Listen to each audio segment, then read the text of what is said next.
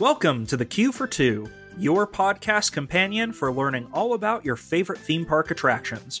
Whether listening at home or while waiting in the queue, we'll fill you in on all the information you need to get the most out of your ride experience.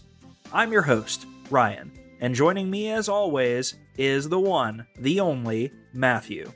Today, we're talking about the history and hidden secrets behind my favorite ride in Disney's Fantasyland, The Many Adventures of Winnie the Pooh. Now, Matthew, you've certainly partaken in a smackerel of honey with the silly old bear himself on this ride, now haven't you? I can't believe we are starting this podcast with an amazing ride that is Pooh in Fantasyland. Yes, to answer your question, I have ridden it. Not my favorite ride, but it is yours. And that is what I love about you, my friend.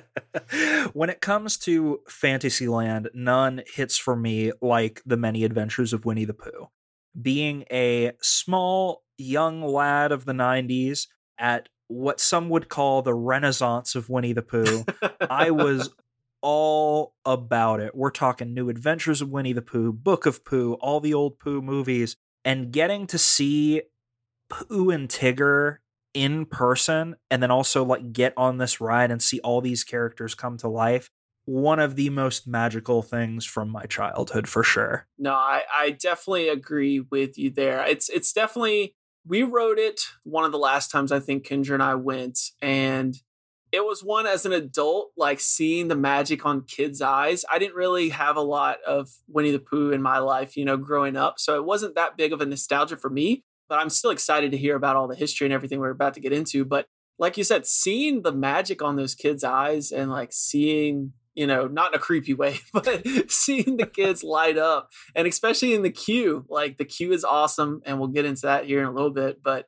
I'm excited to learn more about it from the resident Pooh expert on this podcast. Well, and I think it was fun in the process of researching this episode. There was a ton that I did not know about this ride. Oh. And so I am really excited to share all of that. And as it will enrich my experience on going on the ride next time, I hope it will too enrich yours. Well, we don't want to get stuck in honey, so let's just jump on in.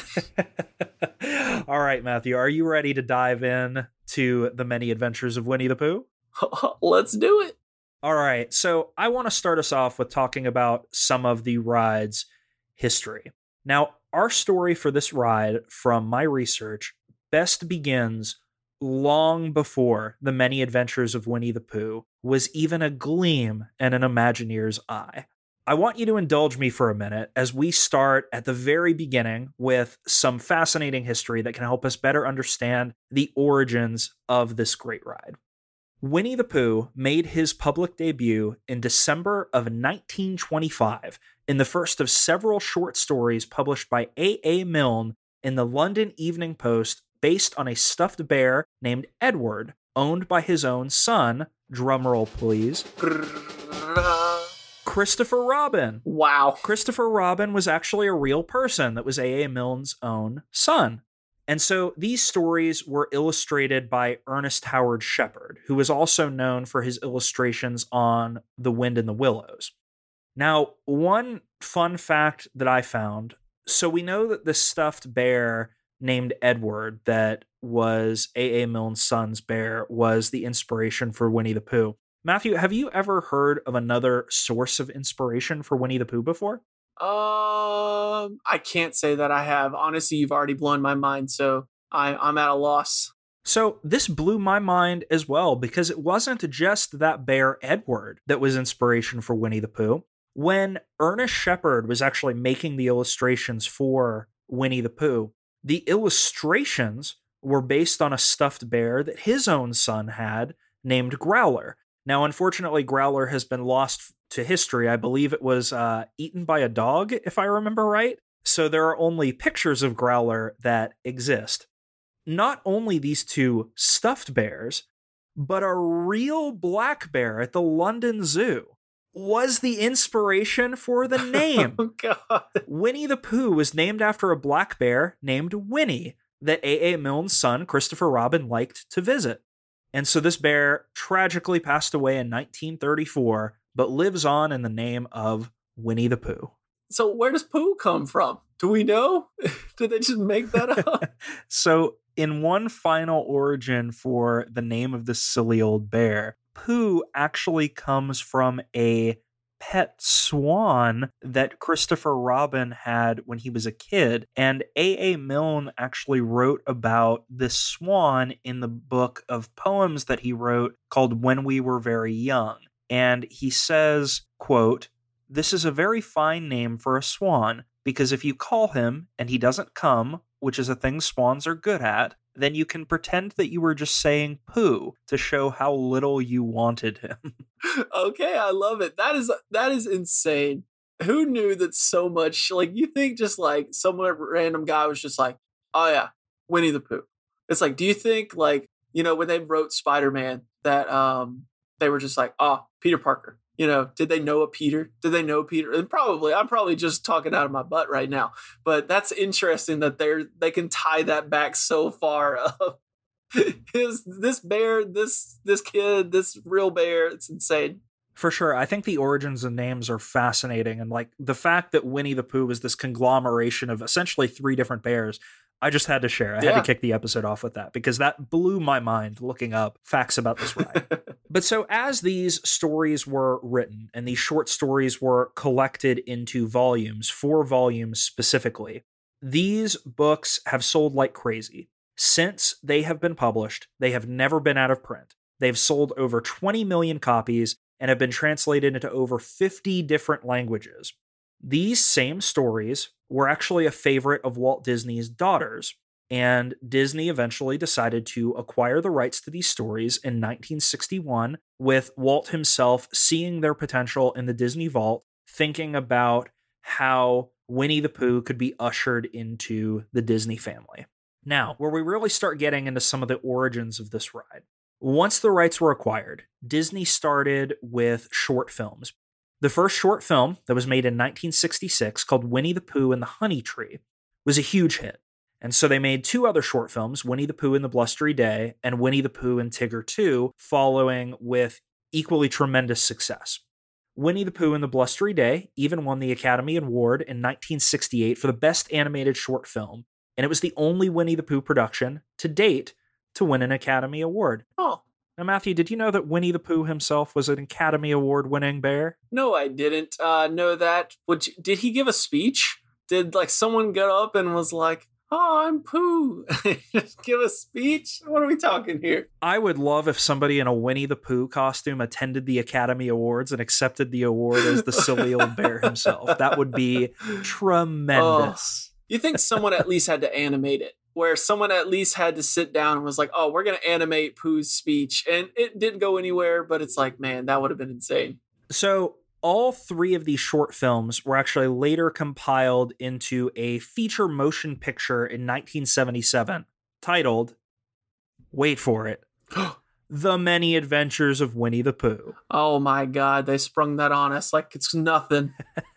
So the name definitely parallels the ride, and what you're able to see in the ride is so many nods to these original short films that essentially a conglomeration of them make up the plot to the ride that you're able to experience on The New Adventures of Winnie the Pooh. Matthew, I have a question for you. Hit me. Do you know the last film ever released that Walt Disney personally worked on? I'm going to guess it was Winnie Pooh. Winnie the Pooh's Big Adventures 2. Big Adventures 2. That's the one. Classic Winnie the Pooh's Big Adventures 2. We got a Winnie the Pooh stan joining me on the podcast today. Well, so I found this really interesting. Walt Disney passed away on December 15th, 1966. A lot of people say that Jungle Book was actually the last project that was released that Disney personally worked on, that came out in October of 1967.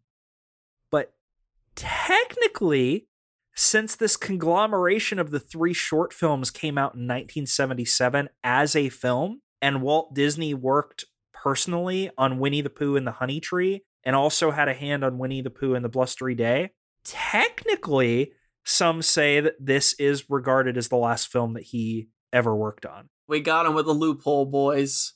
We got him with a loophole. And see, I don't know how I feel about that. I would be interested, any of our listeners, which do you think? Do you think it's Jungle Book or The Many Adventures of Winnie the Pooh that you would regard as the last film that Walt Disney ever personally worked on? Drop us a comment. I would love to see your opinions. And tell me if you've seen Winnie the Pooh's Big Adventures too.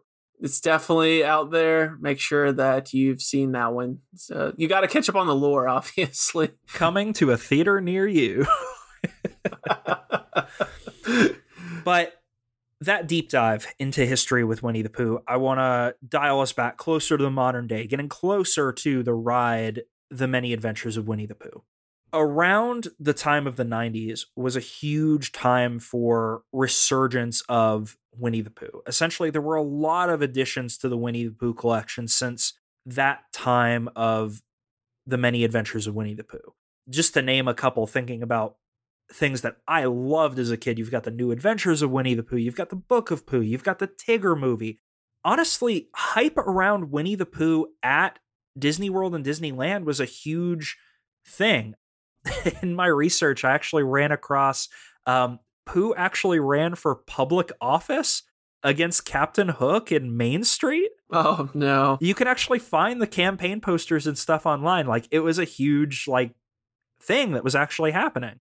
So, of course, in the middle of all this hype about Winnie the Pooh, there were attractions considered for Winnie the Pooh as early as the 1970s in Disneyland. Essentially, when they were thinking about renovations to Fantasyland at that time, they had an attraction kind of lined up for Winnie the Pooh, but it essentially never came to fruition and was replaced with Pinocchio's Daring Journey. Flash forward again to the 90s, Winnie the Pooh ride was considered in the early 1990s as well as an addition to Toontown over at Disneyland. And this essentially, from what I can gather, would have been basically another version of the teacups, but with honey pots instead, as like a Winnie the Pooh themed teacups ride. But this ride also never came to fruition, and it was actually said to have been replaced with Roger Rabbit's Cartoon Spin that was kind of loosely based on the same ride design. Also in my research, I came across something saying that there should have been a light boat attraction that was considered in the late 90s, but that idea was also scrapped. So there were all these opportunities for Winnie the Pooh rides at Disneyland that just never came to fruition. But finally, in 1998, the decision was made for Walt Disney World to replace Mr. Toad's Wild Ride, a classic attraction based on The Wind in the Willows, which you might remember as another source of illustrations for Mr. Shepherd, who animated and drew the illustrations for the original Winnie the Pooh. Oh my God, it's all connected. He's basically got one of his properties trumping another one of his properties with the ride takeover. I don't know if that's better or worse for you as a creator like that. It's like, are you happier or not? Or do you even care? It's like, oh. It's got to be a weird thing to see, to have essentially one of your children replaced by another one of your children. Right. So my kid was a star student of that grade, and then the next year, my next kid overshadowed them. It's like something like that. Or maybe he's just sitting on his fat check somewhere and it's just like, I don't care. True. But essentially, Mr. Toad's Wild Ride was going to be replaced with a new Winnie the Pooh attraction at Magic Kingdom at Disney World. So there were a lot of renovations that happened, including an expansion of the original building that took about a year, and The Many Adventures of Winnie the Pooh opened up to the public in June of 1999. While fans of Mr. Toad's Wild Ride were disappointed with the ride closure, there were plenty of Winnie the Pooh fans, such as a 4-year-old version of myself, that were pumped for this new experience coming to Disney World. In the early 2000s, there were actually even reports of some of the characters riding with guests on some of the slower days for the attractions. Now, Matthew, how cool would it be to ride this ride with the one, the only, Tigger himself? See, you went for Tigger. I think I would love to ride with Eeyore, because just picture Eeyore sitting there and, you're going by and he just can't even grin. He's just so sad. And something about that beautiful donkey would just make it so much better. Man, with Tigger, though, it's going to be bouncy, trouncy, flouncy, pouncy, fun. Oh, man, it's going to be so fun. But Eeyore, he's going to level you out a little bit. You know, you're going to be screaming, you're going to be excited. Eeyore's going to like level you out. And it's just going to be, you're going to bliss through the whole ride. You're going to have a great ride. I think riding with Eeyore would be quite the experience. And you go right by his home on the way into the attraction. So you could just pick him up from home and tell him to join you. Or kick him out of the car and make him go home. Aw, poor Eeyore. I guess I'm hitchhiking again. Oh. Well, Matthew, are you ready to jump into the official ride description and go on the journey that is The Many Adventures of Winnie the Pooh? I'm ready! Be swept away by a gust of wind with Gopher, Piglet, Eeyore, Kanga, and Roo before sliding into Owl's house. Bob up and down with Tigger during a hide-and-seek adventure. Enter a dream world where singing heffalumps and woozles spring up and down. It's a delightful romp through scenes and songs made famous in the classic Disney film Winnie the Pooh, which they don't have the actual name right. It's The Many Adventures of Winnie the Pooh, but anyway. Oh, man. Before saying goodbye to your new friends, celebrate with Pooh as he finally gets his paws on what he's been searching for. And it leaves it there, but we all know it's that sweet, sweet honey. Oh, yeah. And Matthew, that part with Winnie the Pooh at the end where he actually gets his honey, that part of the ride is based on Winnie the Pooh and the Honey Tree, while the rest of the ride, for the most part, is based on the Academy Award-winning film Winnie the Pooh and the Blustery Day. That's what I was wondering, because I was trying to remember a little bit, and I don't remember those films as well, but I do remember those specific parts when we wrote it not that long ago. So that is interesting that they sort of took some parts and pieces from all of them. Well, and there have been criticism by some riders of the attraction that say that the story is disjointed because they kind of mishmashed a lot of different parts from some of the plots of Winnie the Pooh. But overall, riding it, the story to me flows reasonably well. Like, it is a mishmash of different parts, but I don't think it jumps out to me as horribly disjointed. Right. One of the other things that's kind of fun about this attraction too, during the ride, you can also notice the dynamics of your honeypot vehicle change to fit the situation in the actual attraction. So like when we were talking about when you're with Tigger, the vehicles kind of go up and down like they're bouncing. Oh. And during the flood, the vehicles kind of move like they're floating in water. So those are kind of subtle things that the attraction also adds in to kind of help with the immersion that I think is cool as well. That's a really cool point that you bring up, because it's one of those, like you said, when you say subtle, it's like I can picture it now and I remember them doing that, but I didn't even really my brain registered in the back enough that I remembered it, but it wasn't one that I'm like, oh, this is cool, because like you said, it's super immersive, and that's a really cool point. Yeah, it's really subtle, but it adds a lot to the attraction and, like you said, helps with the immersion that I think is a lot of fun. And when you're talking about immersion too, I think it's fun going into the ride when we talk about the actual queue for the attraction. They added a lot of features in 2010 with the expansion of New Fantasyland to really make it feel like you're kind of in the 100-acre woods going into Winnie the Pooh's world. Because you've got the fun activities in Rabbit's Garden, you've got the painting with the honey on the virtual screens, and you can even visit the homes of Eeyore and Winnie the Pooh. I'm really glad that you brought up the queue, because honestly, that is like one of my favorite parts. I love when queues at Disney are like super immersive. Well, anywhere immersive, but Disney is the king of it. And I specifically remember I'm an adult and I was still like jealous of these kids like playing with all like the playground stuff. I'm like, man, they got so much cool stuff. And then you get like near the end and they've got like the honey wall that you can actually like draw on and like do everything. So yes, you tell me more about this queue if you've got anything else, because I love the queues, and especially the one at Pooh, because that was super immersive. We do have some fun facts about some Easter eggs in the queue that we can talk about a little later in the episode. I love Rabbit's Garden with like the little gophers and everything popping up. I think it's just a really fun touch. Mm-hmm. But I will say, for anybody that's going to be waiting in this queue, beware if you already have the brewings of a headache, because man, those melon and pumpkin drubs can be a killer if kids are just going to town on those. And they will. They 100% will. No matter what time of day that you're in line, they will be banging on those drums. Oh yeah, if you build them, they will come and they will bang on the drums. No, but I think that expansion did a lot for the ride, because if you keep guests entertained in the queue, the time is going to fly by while you're in the queue a lot quicker. And I would also be remiss if I didn't mention as well, as most rides do, this one does end in a gift shop. And with the same expansion, the gift shop changed from the name Pooh's Thoughtful Spot to what I think is the far superior 100-Acre Goods. Oh, I didn't even realize that was the name. That's perfect. It's perfection. I love it.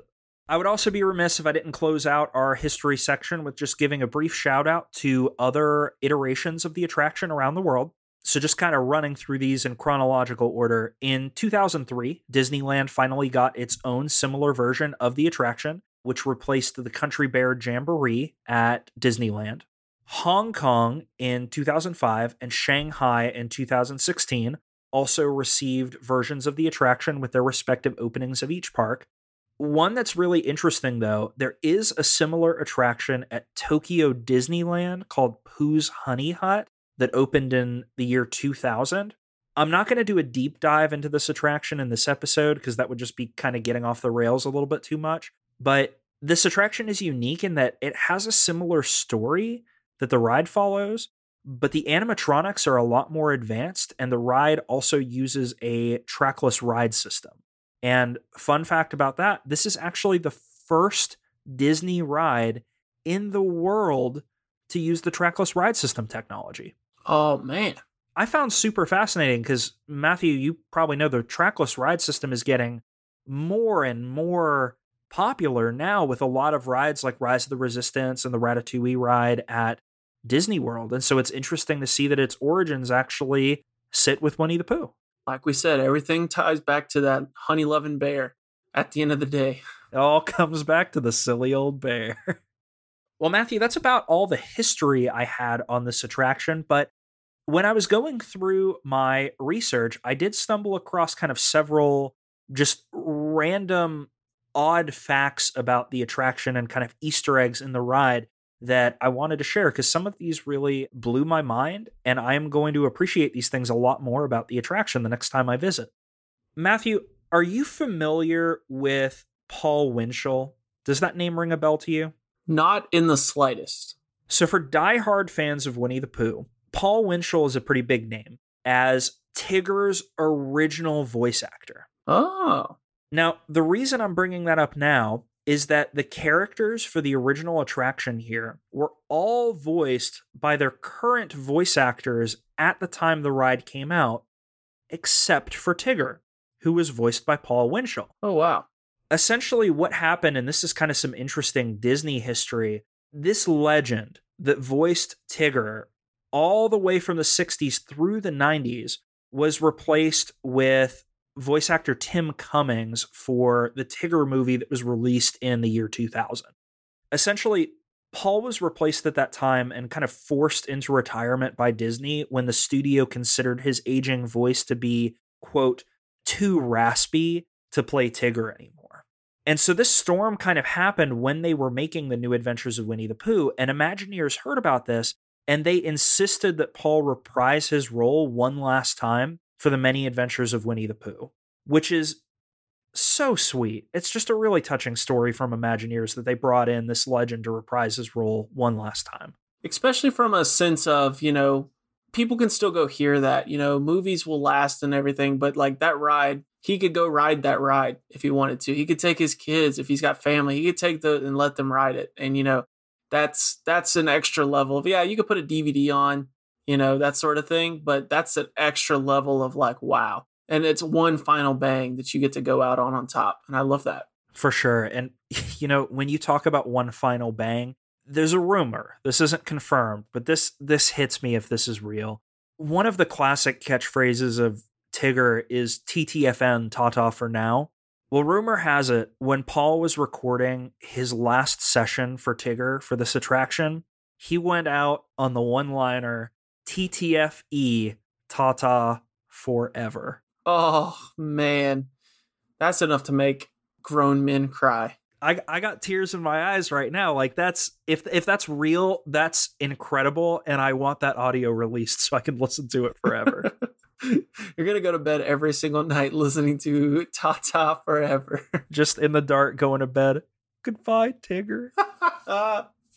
Oh, man, that's too good. I love that. It's technical things like that really build out an attraction for me and make those things really, really special. And so that was a touching thing for me to read and kind of get that history behind Tigger's voice on the attraction.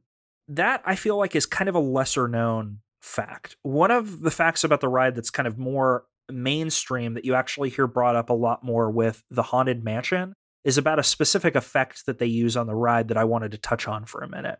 The part of the ride with Pooh's Nightmare, where you see Pooh rise from his own body as like a ghost going into his dream state, is actually accomplished with a little effect that I think you're familiar with, Matthew. Do you know the name off the top of your head? Not off the top of my head, no. This is called the infamous Pepper's Ghost Effect. Oh, that's right. Okay, now that you say it, sounds familiar. I knew it was in there. You're familiar with the Pepper's Ghost Yeah. Effect. You hear it all the time with Haunted Mansion, but I feel like you hear it less talked about with this part of The Many Adventures of Winnie the Pooh. And so I'm not going to dive in deep on this. Maybe we'll go into a more technical aspect of it when we dive into the Haunted Mansion in the future. But essentially, just this kind of like a quick two-liner. This is basically a technique where they use a pane of angled glass, and it's an optical illusion that involves placing that large piece of glass at an angle in front of a brightly lit stage room that reflects a ghost object from an adjacent dark hidden room. And when I'm saying this over audio, listeners are probably like, what? Because I'm the same way. I heard the effect explained to me and it didn't make any sense, but there are some really great YouTube videos out there for the Pepper's Ghost Effect that really walk you through a visual representation of how this all works. And it is fascinating. It's a simple effect. It's a pretty easy effect to do. And man, I've got to say, it's effective. Yeah, and I definitely agree that when we do cover, because of course we're going to have to cover Haunted Mansion, we'll definitely want to dive a little bit deeper into that. But yeah, it's a very, very cool effect, and it allows you to do some really, really interesting things without like blowing the immersion, without having all these extra cables and wires and everything, or any expensive holographic craziness. You know, it's pretty simple to set up from that standpoint, and some amazing effects. For sure. Moving from technical things about the ride, I want to talk about some Easter eggs that are here. And I'd like to start with the ride at Disney World. We talked earlier in the episode about how this attraction replaced Mr. Toad's Wild Ride at the Magic Kingdom. Matthew, are you aware that there are 2 nods to the original ride that still exist in the Many Adventures of Winnie the Pooh? I am not. Tell me more. There are actually 2 nods to Mr. Toad's Wild Ride that are actually in the exact same room of the attraction. Oh, wow. When you are riding through, it's as your ride vehicle enters Owl's room. The first one that you're going to see is going to be on your left, and you have to quickly look to the left right after the doors open and you enter the room. And if you look on the wall, you'll actually see a picture of Mr. Toad handing the deed of the property to Owl. Oh, wow. Which I thought was just a really neat nod of literally passing the torch on to the next person for the property of the ride. I think there's that. And then it also, the art styles are so similar that it doesn't stand out. Like it looks like Mr. Toad could genuinely be in, you know, that world and live among them, and it wouldn't be anything out of place. So that's a really cool like Easter egg. For sure, yeah, because it's essentially, you know, an animal amongst other animals. Right, exactly, right. And like we talked about before, especially with their roots being with the same illustrator, he fits right in. And the second one is actually kind of another passing of the torch. It's going to be on the right side of the vehicle as you're going through Owl's room. When you look on the floor, right behind the armchair, you can actually see a picture of Mole with Winnie the Pooh. And it's said that this is to be depicting Mole moving out of the home to make way for Winnie the Pooh. Aww. I just love seeing that kind of camaraderie and passing the torch on from one attraction to the other. And that's one thing, not to spoil future episodes, that I'm excited, because as we're learning more about these rides, I think we're going to realize that there are a lot of like little nods in that for, you know, what became before. So that's a really cool thing. And Matthew, it is incredible that you say that there's all these little nods to small attractions that we didn't notice, because did you know that Mr. Toad's Wild Ride is not the only dead attraction that has a nod to it in the Many Adventures of Winnie the Pooh? That does not surprise me, but I don't know what it would be. The attraction in question, the nod to it, is actually in the ride queue. As you're entering the queue, you'll be met at the front with Winnie the Pooh's own home that small children can go in and out of the doors and explore. Well, if you go inside the treehouse, above the larger door, you can see engraved in the wood, there's a picture of the Nautilus, the submarine from the ride 20,000 Leagues Under the Sea that officially closed in the Magic Kingdom back in 1994. But Matthew, let me ask you this. Mr. Toad's Wild Ride was previously in this building, so it makes total sense that there would be a nod to that attraction here. But 20,000 Leagues Under the Sea wasn't on the same property. It was in another part of New Fantasyland. So why would there be a nod to the Nautilus on the Many Adventures of Winnie the Pooh? Does it have to do with Imagineers working on both? In a way, I suppose you could say that. Sort of, kind of. Do you think that Mr. Sanders' treehouse was always in front of this ride queue? I would have to say no. With the leading question I'm asking, obviously the answer must be no. Well, you would be right, Matthew, and this blew my mind because I did not remember this at all. 2004 was when the submarine was finally demolished. And in 2005, on the same land as the original lagoon for 20,000 Leagues Under the Sea, a playground and a character meet and greet area called Pooh's Playful Spot was opened directly across from the Many Adventures of Winnie the Pooh. And this treehouse was originally part of that area, and so Imagineers incorporated it as a reference.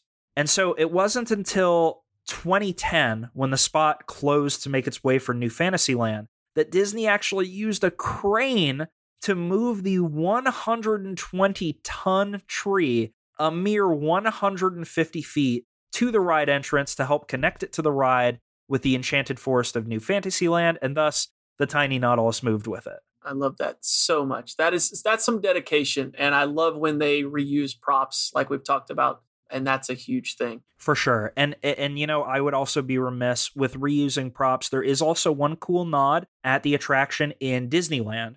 That version of the attraction, as I mentioned, replaced the Country Bear Jamboree.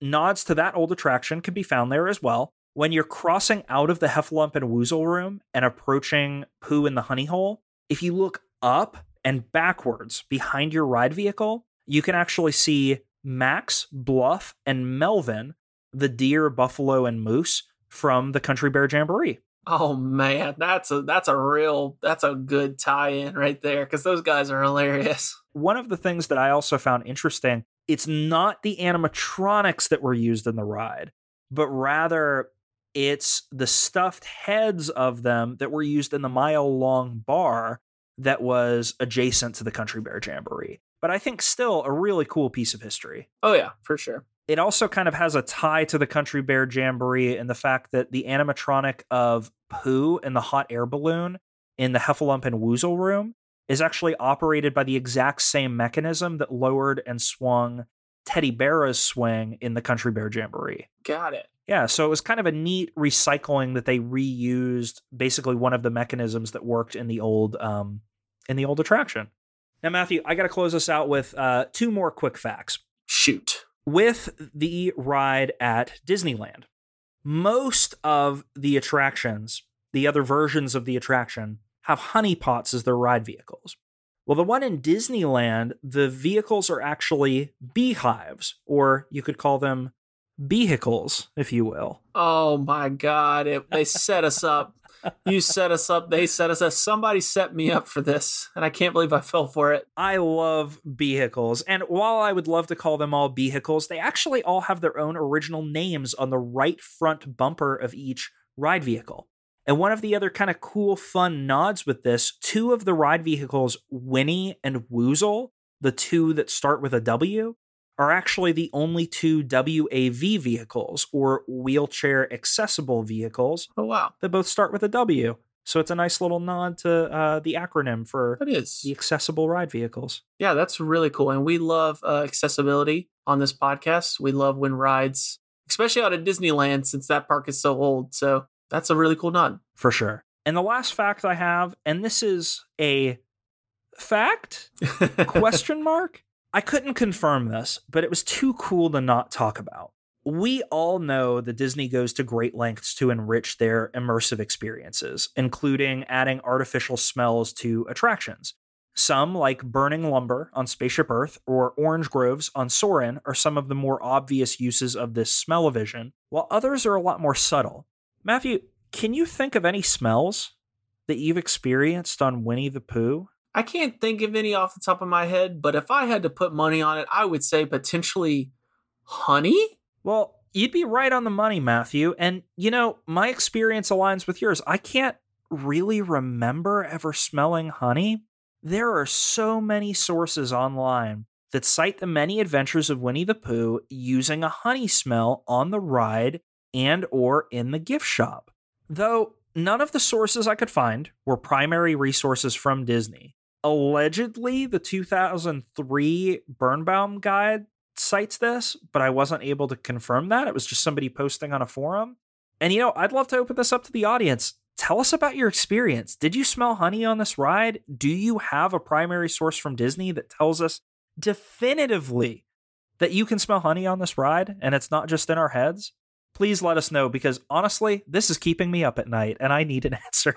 And if you don't know what honey smells like, then you're at the wrong podcast. So I'm sorry. Oh, gosh. Well, Matthew, the only other thing I have to say about this ride is kind of tying it in with hidden Mickeys. And I don't want to dive too deep into these, especially with us being an audio-only podcast. I think hidden Mickeys are best observed. I can just tell you some of the ones that I think are the coolest to find in this ride. On the attraction at Walt Disney World, you can find one on the inner border of the doorframe in Mr. Sanders' tree, the same place that you can find the Nautilus. You can find one, it's a Mickey with a little sorcerer's hat as a leaf on the book page from the blustery day at the start of the ride, and one of the most expertly disguised ones. In the first room of the ride, at Kanga's feet, there's a little hidden Mickey on a radish sign in the middle flower pot at Kanga's feet. That's adorable. There are several at the Disneyland attraction as well, and honestly, I would encourage y'all to go over to the YouTube video by Dizzy Bears to kind of check those out. There's kind of a mix of some that, a hidden Mickey is kind of a generic enough shape that some of them could be a hidden Mickey, some of them might just be accidental. Right. But nonetheless, I think it's still cool little Easter eggs to find. Well, Matthew, did you learn something new about the many adventures of Winnie the Pooh today? I learned a lot about this ride. That had a lot of, like I said, I didn't have a huge Pooh background growing up, so it wasn't the biggest ride for me the first couple times I went, but, I do remember riding it and having a good time. So yeah, this is really interesting to see all the different tie-ins, the different, lore behind it. I love it. So yeah, this is awesome. Awesome. Well, I certainly hope you learned something new about this bouncy, trouncy, flouncy, pouncy, fun ride. I can't wait to get back there and give it another try now that I know all this. But next time I go, do you have any personal tips on riding this ride? Based on your research, based on what you've got, what do you got looking for that? Yeah, I think the biggest tips I would give about this one is, personally, I think it's one that is worth just taking the plunge to wait for, since you do have all of the immersive aspects of the queue that kind of help entertain you while you're waiting. Mm-hmm. And in fact, I would say if you've never gone on this ride before, I would kind of be sad to have you miss the items in the queue. So I would say just kind of take the plunge, wait for it, maybe while you're waiting for another of your Genie Plus experiences to go through. Of course, that tip from earlier, don't wait in the queue if you've got the brewings of a headache, because, man, those drums will drive that headache full to completion. But otherwise, I don't really think that there's any great time over another one to go check out this attraction, other than if you did want to skip the queue and go on it one last time. Trying to jump on that ride 5 minutes before park close is always going to be a good one to kind of slip in there and have a really short wait to get on. I think that's going to be a common suggestion for a lot of these episodes that we come across, for sure. For sure. Well, that queue went faster than expected. We hope you enjoyed the episode and learned something new about this wonderful ride. I know I sure did. As always, we'd love to hear your experiences with this attraction or any fun facts you have. Feel free to join our Discord server and join the conversation, or shout at us on Twitter or Instagram. You can also drop a comment on our YouTube channel. All those links can be found in the episode description below. Now, go catch that ride, and we'll see you in the next Q for 2. TTFN, ta-ta for now.